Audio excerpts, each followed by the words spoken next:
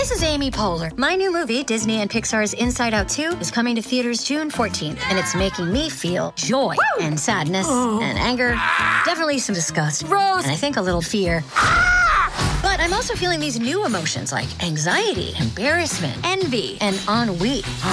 It's what you call the boredom. Okay, that one was weird. It's gonna be the feel everything movie of the summer. Disney and Pixar's Inside Out 2, rated PG. Parental guidance suggested. Only in theaters June 14th. Get tickets now. Another day is here, and you're ready for it. What to wear? Check. Breakfast, lunch, and dinner? Check. Planning for what's next and how to save for it? That's where Bank of America can help. For your financial to-dos, Bank of America has experts ready to help get you closer to your goals. Get started at one of our local financial centers or 24/7 in our mobile banking app. Find a location near you at bankofamerica.com/talktous. What would you like the power to do? Mobile banking requires downloading the app and is only available for select devices. Message and data rates may apply. Bank of America N.A., member FDIC. This episode is brought to you by Snapple. Want to know another Snapple fact? The first hot air balloon passengers were a sheep, a duck, and a rooster. Ridiculous. Check out Snapple.com to find ridiculously flavored Snapple near you. Welcome to the New Books Network. Hello, and welcome to New Books in Performing Arts, a podcast from the New Books Network. My name is Andy Boyd. Today I'm talking with Jackie Lubeck about her new book, To the Good People of Gaza, Theater for Young People by Jackie Lubeck and Theater Day Productions. Jackie, welcome to the program. Thank you. Could you tell us a bit of the origin story of Theater Day Productions? How did that group get together? Theater Day Productions actually was like part two of my life.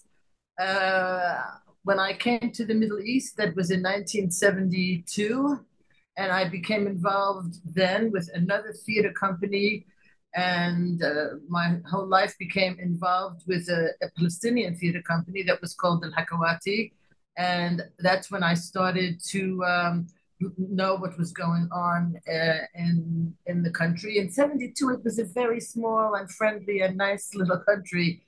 Each side of the city, being Jerusalem, was interested in the other side, and it wasn't anything like it is today. It was small and everybody was curious. So I found myself in East Jerusalem with Francois Abu Salem, and he was already trying to make a kind of modern contemporary theater for the Palestinians based on what was going on in Europe in the 70s, which is the Grand Magic Circus and Ariane Mushkin and all the Bread and Puppet Theater, these companies that were working at the time, quite political and quite activist. And we got together. He was making the company. It was all very difficult, but we made, everything is difficult here, but he succeeded in making a company, and that company lasted and toured through Europe and became kind of cultural ambassadors for Palestine until the 90s, when it just all split up and everybody went its own way. But the spirit of making theater was there, and the idea of this new kind of theater was instilled in all of us in that company of, you don't just take a script and make a play, you make theater to say something. You make theater to have a dialogue with an audience of some kind. And then I think it was around in the early 70s that the Oslo Accords started to become a reality. I had already changed locations a few times, and I was now working with Jan Willems. And we said, how can we go back? How can we be in Palestine at this time of political life? And that time of political life was Oslo. So we were both theater people. We were both Palestinian theater people, strangely enough. And we designed a program that we thought would be what is needed for a country that was just having its own Ministry of Education, its own Ministry of Culture, along with all the other ministries. We didn't really want to bother anybody. We just wanted to introduce youth theater to the Palestinian school systems. And we thought that this was a good way to begin life after all of the intifadas that took place, and after this lack of of expression that kind of exists all over this part of the world. But for us, we were in Palestine. Mm-hmm. And that's when it started. It started in 94. We looked at the maps. We looked at where there was a lot of kids. We looked at where there was a lot of kids in trouble or big, big population centers. So we went to Gaza. So this was the mid 90s, right? That you're talking about? It's just the early 90s, 94. Yeah. So what was Gaza like at that time, and what did you find there, and how did you start creating theater in that environment? Jan started to go. Jan Williams, that's my husband and partner, and he went on a kind of an investigative trip. You could take a taxi from the front of the old city to the middle of Gaza. There was no border. There was no, you just drove in. You took a collective taxi and you found yourself in the middle of Gaza. The Israelis were no longer there. They had left because that was part of the Oslo. Arafat was coming. He was on his way when we were just starting. He was going to arrive in Gaza while we were rehearsing. And he met some people who were interested in our project, which is making theater for and with kids. Now, in order to do that, you have to yourself first learn how to make theater. So it was a kind of a training program, a 3-year training program, where we taught basic skills of improvisation. And improvisation sounds like everybody uses it, but it's a very good way to get content, and it's a very good way to meet people, and it's a very good way to get people involved in a profession that they have no idea what it's about. So we started out with a very small group, and we made a very small play that wasn't for kids. The first one is never good enough to be performable. So we began with this training group, and it was very tiny. It was very tiny. We had no money. We just wanted to see if it could even work, that you give a series of exercises and a process and a way of going about making things and then performing them. And then the second year, you would tell stories, and we would put those stories into theater form. And then we would bring an audience and see if it worked. And that audience would be kids. That audience would be kids between the age of 12 and 17. So high school, I guess, junior high and high school. Mm-hmm. That's a bit how it started. And is that pretty similar to your process now? I mean, when you're creating a new play, you and Jan and the rest of the company, do you start with an idea? Do you start with improvisations? Does it depend on the play? What's your process for creating a new play? So up until there are two. The book, To the Good People of Gaza, this is all me because I wasn't in Gaza anymore. And the whole story of how of these particular plays, which they are particular, the number of actors and the length of time, they have all kind of they were all connected kind of to budgets. But when we started, it was mostly through improvisations, hours of improvisations with the actors based on how everybody felt, what everybody was going through. One of the first plays that we made is something called Hafiz and Amtawa. That's the name of a woman and a man. And the first thing that they did in Gaza was that this is in those years, in Oslo years, is that they cleaned up the garbage. It was 7 years of garbage that was all over the Gaza Strip. And the UN came in with all kinds of programs and to build the trucks and train the garbage men and clean the place up. And they asked us if we could help. And we said, well, we are not doing this kind of theater. We don't want to teach people how to throw garbage away, but tell us the problem and we'll see what we can do with it. And this was a little bit the secret of how the process continued from then. Is we heard all of their problems, we went to the municipalities, we went to the garbage people, to the mayor, to everybody that was in the picture, and then we locked ourselves in the rehearsal room. And then we laughed for 6 weeks, and we made sure that in the contract had that we had final word, because we didn't want somebody telling us what they don't know how to correct. We made a very, very, very funny play about two neighbors who lived next to each other, and they combined the elements of what the problem with the garbage was in Gaza, but it's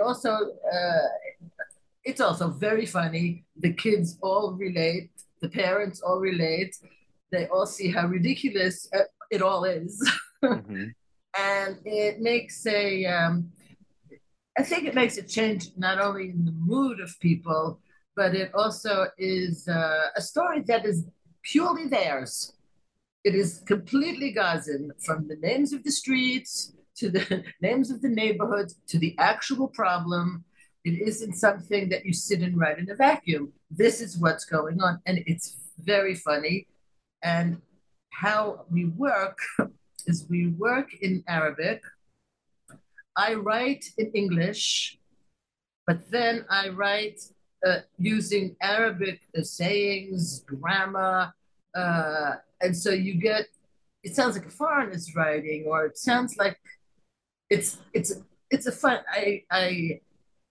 It's a funny. I find it a funny language to play with when you're working with two languages and almost creating a new, like, new curses, new sentence structure, new relatives that don't have the same names, Mm-hmm. Things like that.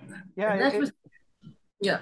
The language of the plays reminded me a little bit of certain like Chicano playwrights who mix English and Spanish in their writing. Like you get a little bit of that sense of, the characters are speaking Arabic, and yet we're reading their dialogue in this kind of mixture of English, but with the Arabic words sprinkled in, and so you get some of that flavor of that language. Yeah. But that became that was a big inspiration, because it's the first time that we had done it. First time I had done it. The first time Jan and I had done it. And then what happened? I think that it was in 1997. So this was the first 3 years and the first training group and the first play that we made. This play toured all over the place.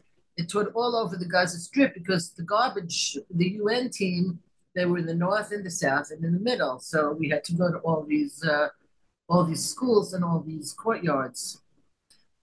But then we said, okay, Gaza is working. Let's go to another very big population center, and that's Hebron, because a lot of the money at the time was also going to Ramallah. It was going to the new government. It was going to Bethlehem. You were going to have Bethlehem 2000, all of these other places where other people were doing other things. We went to Hebron, where again, it's a big population center, a lot of kids, the whole thing with the school system. There's a lot of villages all around it that have no extracurricular activities. And we started a training group in Hebron. So we were half the year in Gaza and half the year in Hebron, or half the week sometimes, depended. Wow. Well, it depended, because when one city was performing, the other was rehearsing. And when one was rehearsing, then the other was performing. With the same company? Not the same company, though. Gazans and Hebron, and the plays were different, and the text was different, and the language was different, of course, because they have different accents, and they have different names and different problems. They have different problems also. So we wrote a lot of plays, and the plays in the book are just the last 19 I wrote for a very specific project. But 30 years is a long time to develop a process as we did. Yeah, it's very interesting how we did it and that we did it. At the time, we were just doing it because it was working and people were interested. And again, we had the support of it wasn't so much a governmental project, but they liked it. They didn't have to pay for it, first of all. Right. We brought to the Ministry of Education, we said, don't worry, we do everything. We will bring the buses, we will get the kids, we will take care of the actors. Just bring us the kids. And we made good relations with the one in Hebron and the one in Gaza to bring us the kids. And they did until they actually were asking for it, and we were all on very good terms, and it all worked. I've done a little bit of performing for school children, and they can be a pretty difficult audience sometimes. I mean, just in terms of like they're demanding. If what you're doing is not funny, they're not going to laugh, and they're not going to, sit there and pretend they're being entertained when they're not. What were the first reactions to these early productions that you got from the school children in Gaza and Hebron? I think that they are so surprised that the thing is so theirs and so personal to them that they haven't seen anything like it, because the television is it's Jordanian. Even then at the time, now it's a lot worse, but it's Jordanian, it's Egyptian, it's a Turkish series, it's a Cartoon Network, it's things that aren't theirs. They have nothing. They can anchor on to comedy and to funny things, but these are their stories. These are their lives and their neighborhoods and their problems, issues, situations. And it's a country. Yeah, you can tell. You can. It's an endless supply of stories here to tell. Always has been and always was. Whether it is neighbors or parents or teachers in school, to say nothing of all of it being surrounded by an occupation. So it was two crazy places to work in.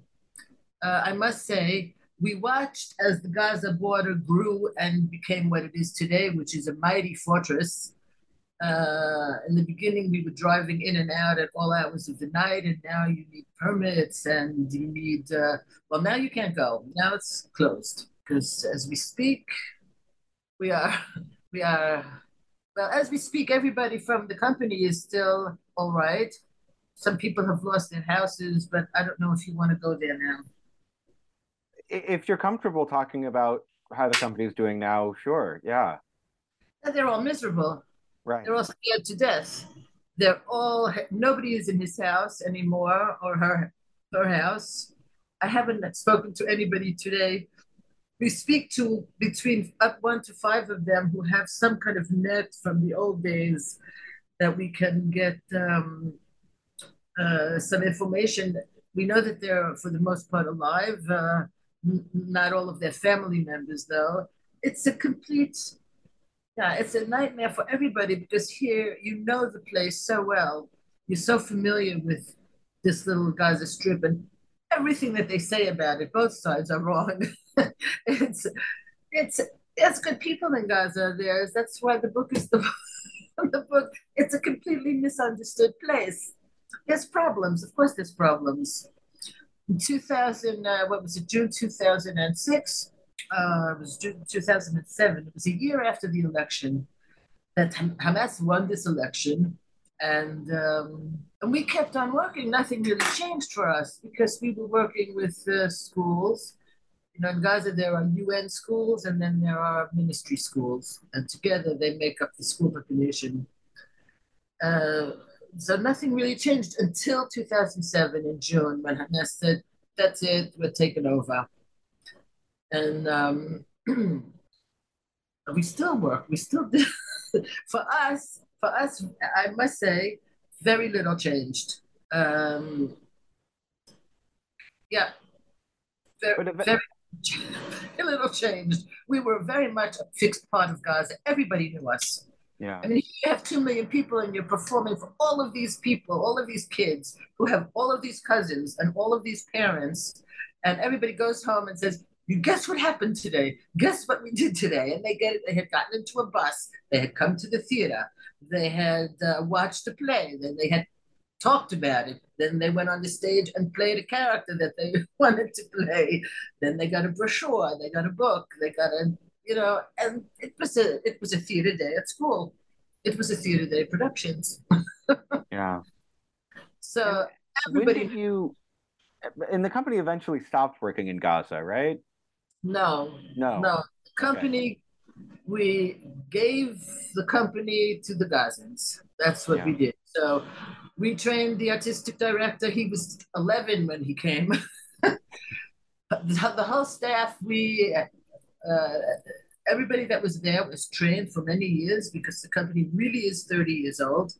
So they trained for a long time, and we knew what we were training them for. Slowly, you know, there's an artistic director, there's his assistant, we had everything was in place. We just handed it over. Wow. We just gave them the company. They made a new board, and now it's theirs. And Now when did that happen? When was that kind of handover? Uh, it took like 2 years because, of course, it was was not so. It's always difficult to do that. Transitions are hard. But Yeah. yeah, but we did it in I think in 2021 was official handover, and we stopped. We went off salary. We got rid of all of our staff that's not in Gaza in December 2022. The end of December 22, there was no Yeah. more staff left. Are you still involved with the group in Hebron? Yeah, they're very funny guys. They made a company called Yes Theater. Actually, some of the funniest plays were made in Hebron because Hebron, all the jokes in Palestine are about the Hebronites.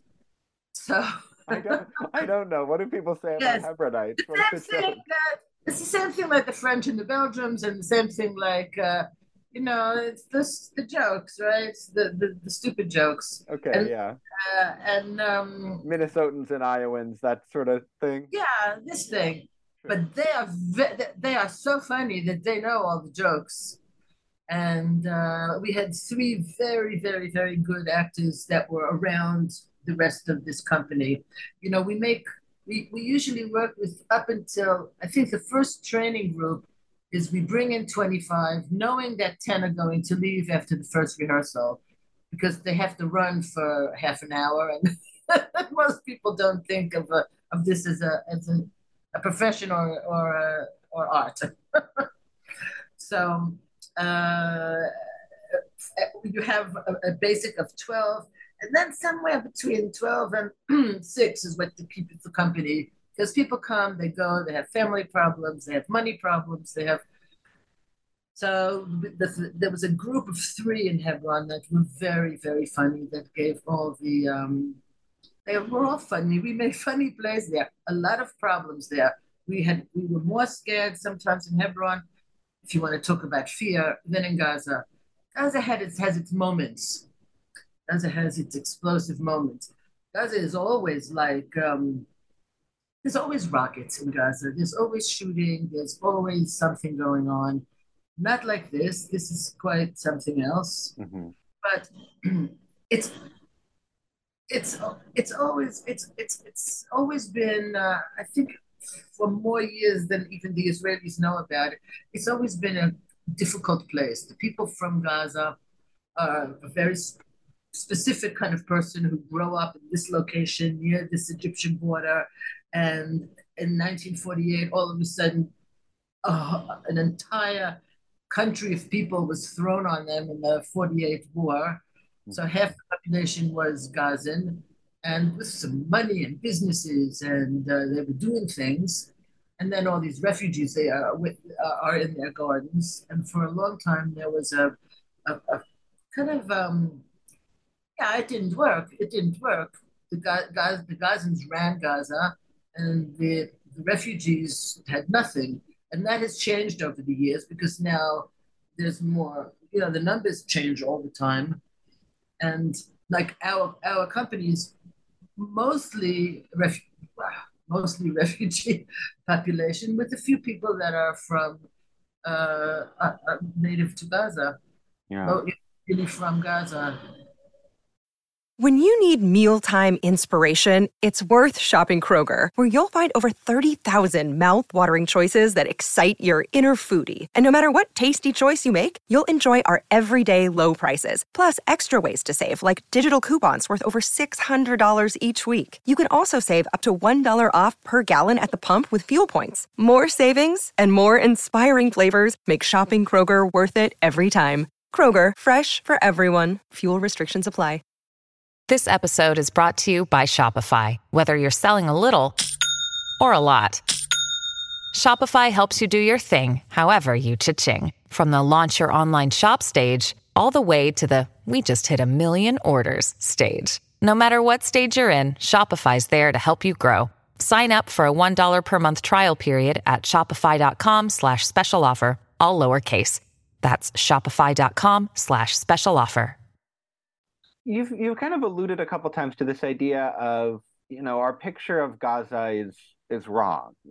Everything we hear about Gaza it's not capturing the full truth of the experience of living in that place. And I wonder, this is a vague question maybe, but what are some things that to you, whether it's sights or sounds or specific little memories that feel like that's Gaza to me? Well, when you go, the first thing is there are 3 borders that you have to cross to get into Gaza.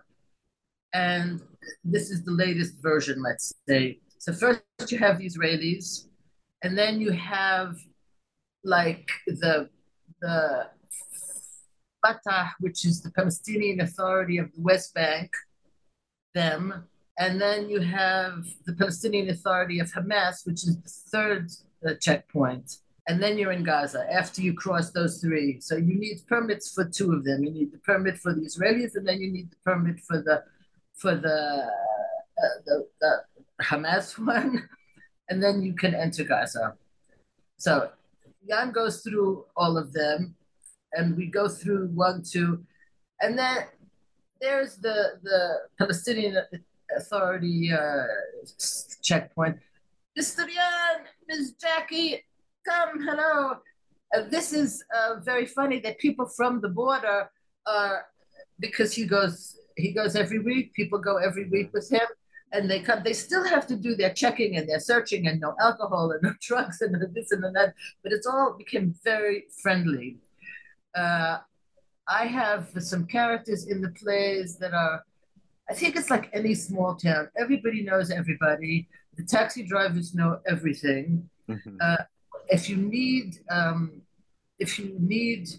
people are very resourceful in that they know how to do things that you wouldn't think are doable. Like people are going to be malnourished, but I don't think that they are actually.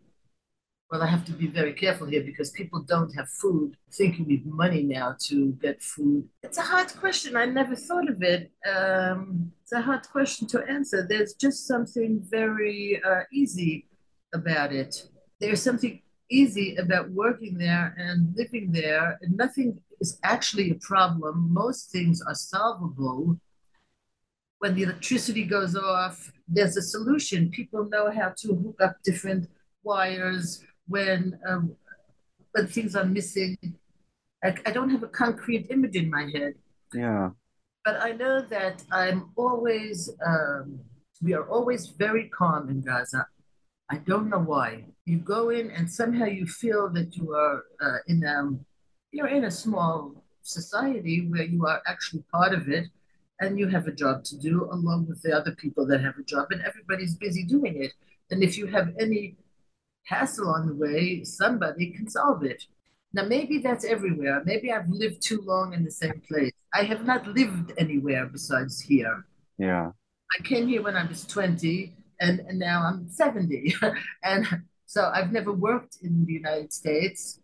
I've never worked in a quote unquote normal country, but I've visited and I've been, and I've seen that problems are not an issue. Yeah.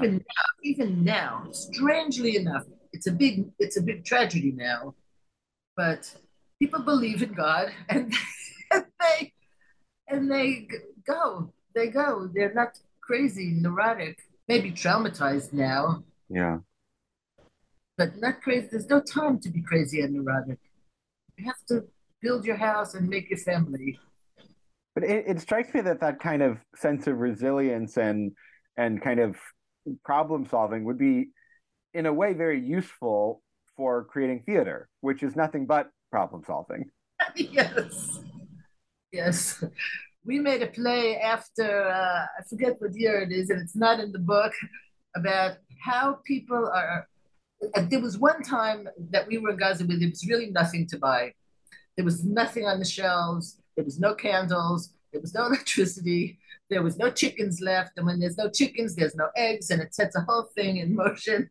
So I made a play called The Game, and it's about these five friends who they have every day. They have to sit down and figure out how they're going to get the things that they need on this particular day, whether it's a pencil or a notebook or a chicken or elastic or milk. And they set up a whole system of trading and bartering, and who needs this, and I know someone who needs this, and we could trade him for this and for that. And it was a very funny play. And of course, the politics, of course, yeah. Why isn't there anything on the shelves, right? We don't even have to answer that question. Right. We have to see how they go. There's always something political. It has to be. The daily life in Gaza is a political story. There is always a reason why things are happening. This isn't. You see the plays here, there are mothers that are cooking, and all of a sudden they have to call the schools because there's bombing. I mean, who's bombing, right? Right. But is there a sense maybe that because that context is understood, like everyone in Gaza knows why there's no food on the shelves, everyone knows why the garbage hasn't been picked up. Does that in a way make it easier to make comedy out of the situation, because the tragedy of the situation is a given? You don't have to explain it to anybody in the way that you would if you were bringing a play about Gaza to United States or Europe or something. Yeah. I don't like pure comedy or pure tragedy. We have plays. We have a play where within, I think it's the first 3 minutes, the main character is shot, and it's quite a traumatic beginning. The kids all jump and they get all, and then we show his little life and how he got to that point of being shot. And everybody's quite sad that he actually dies in the end. So we don't avoid tragedy.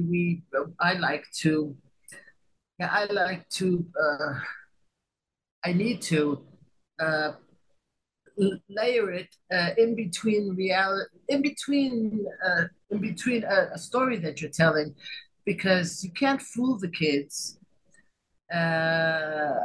and you need to give all of them something to anchor onto that they relate to, something that say, yeah, that's me, that's my friend.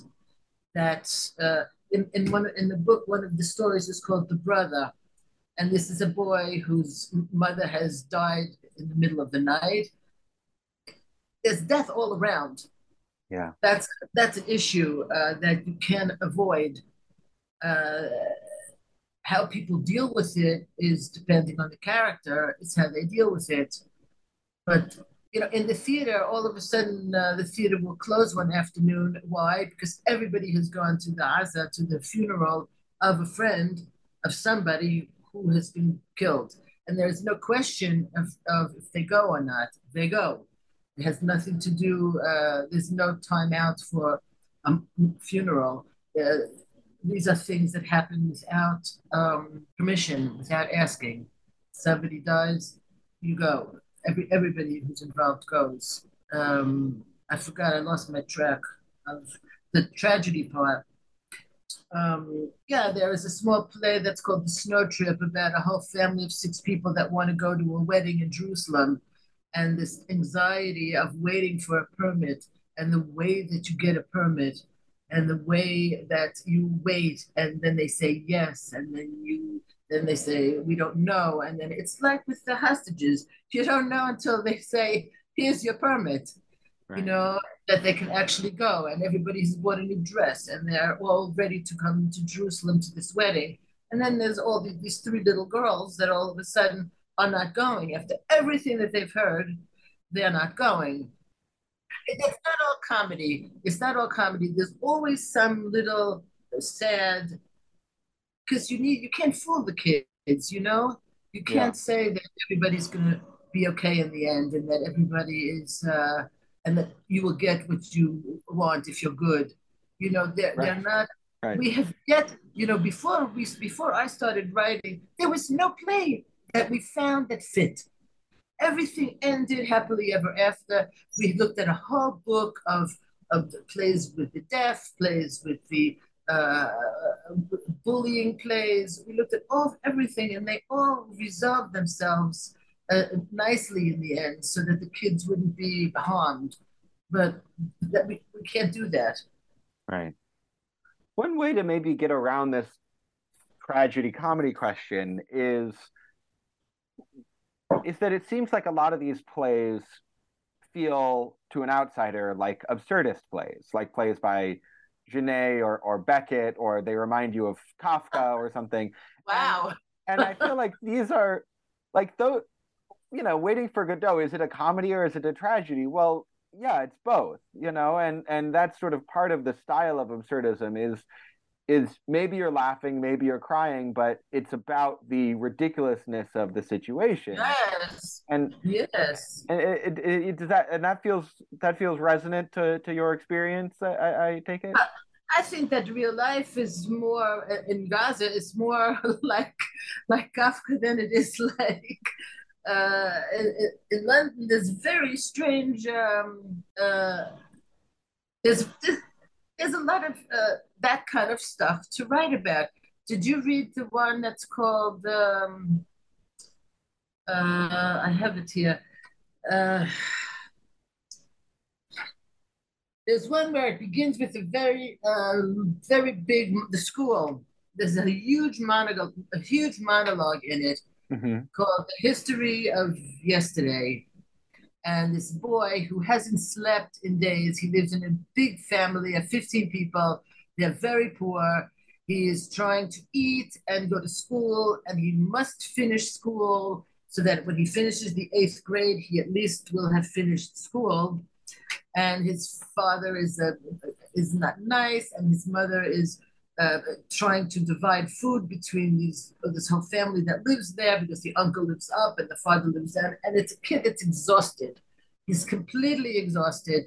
And there's 2 other boys, and the 3 of them go together to the school. And there's no school. The building is gone. So the building is bombed. And the 3 kids say, well, at least we came, so let's like do something. So they all talk about what they want to do. And then this guy comes, and he's so tired that they don't know how to deal with him. So they give him this assignment that he has to stand up and say, tell us what you did yesterday. So he said, okay, the history of the boy Jabber, the history of yesterday by the boy Jabber. And it's this enormous monologue of what he did yesterday, which is having to bring the garbage to another place, having to run between the bombs. Then his little brother dropped the garbage. They had to repack the garbage. Then they had to hide from more bombs. And they went to a lady's house on the beach. And the lady said, no, you have to go back to your house.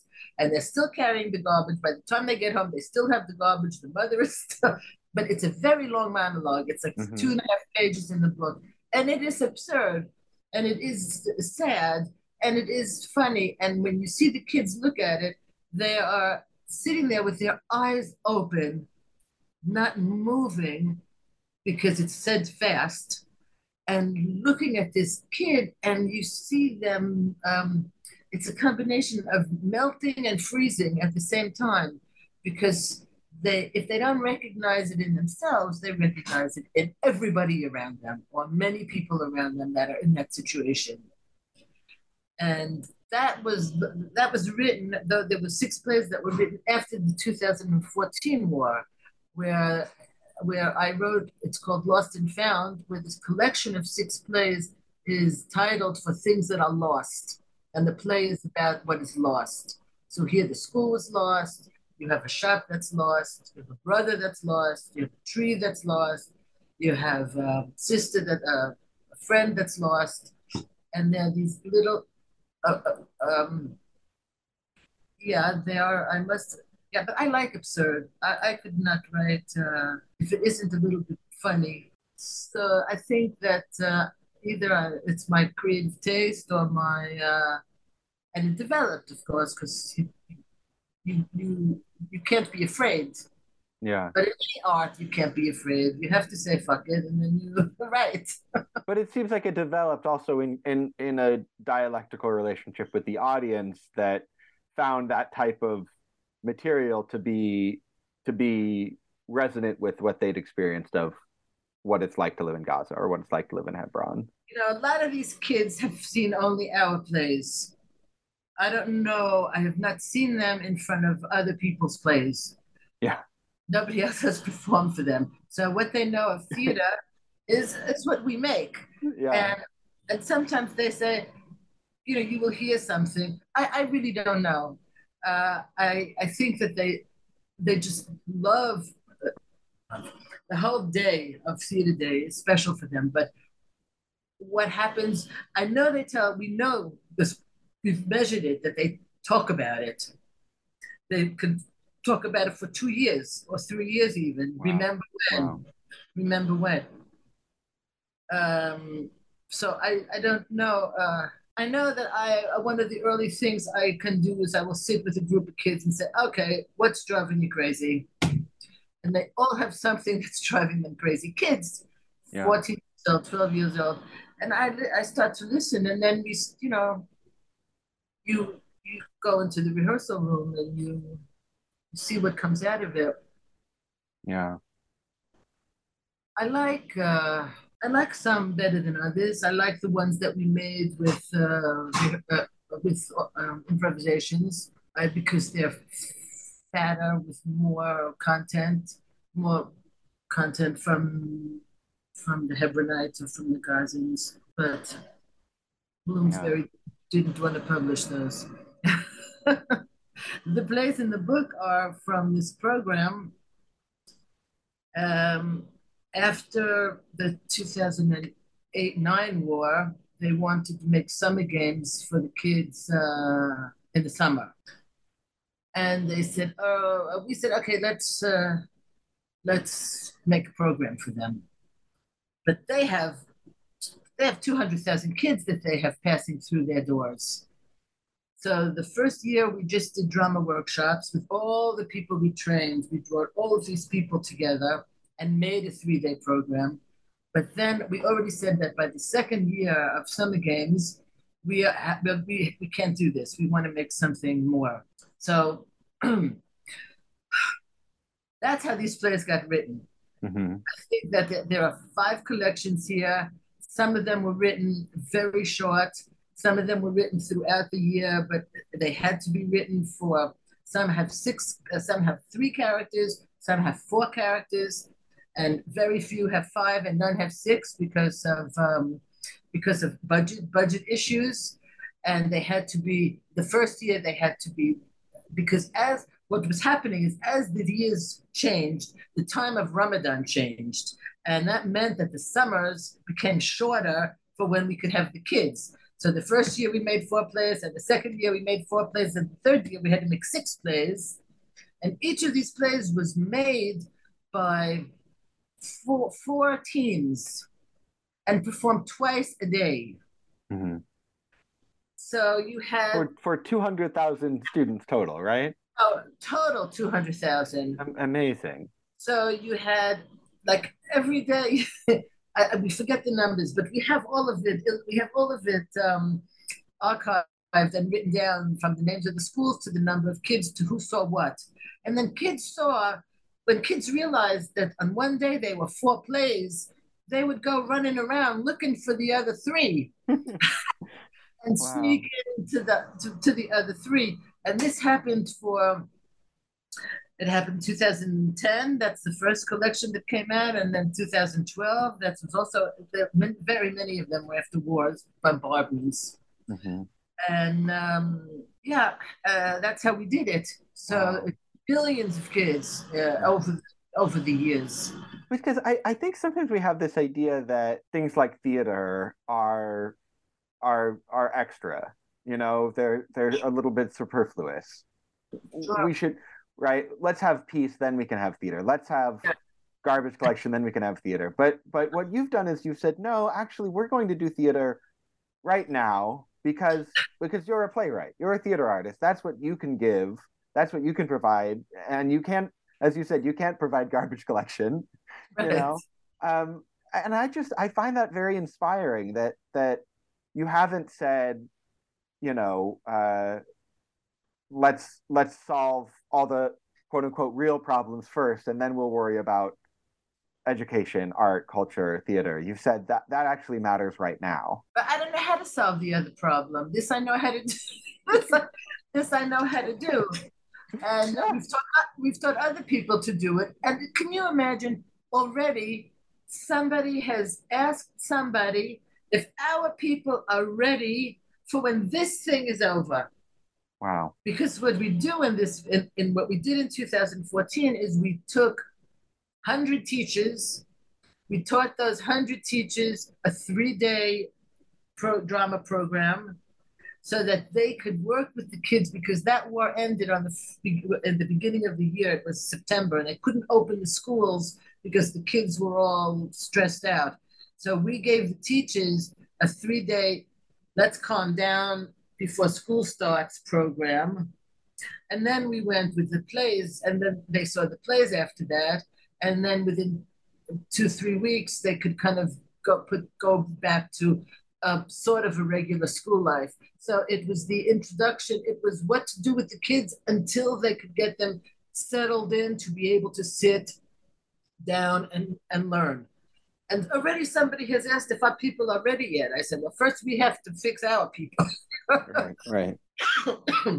And we have done that many times. Excuse me. We have, after all these 5 bombardments, this time I don't know what we're going to do, but we will see.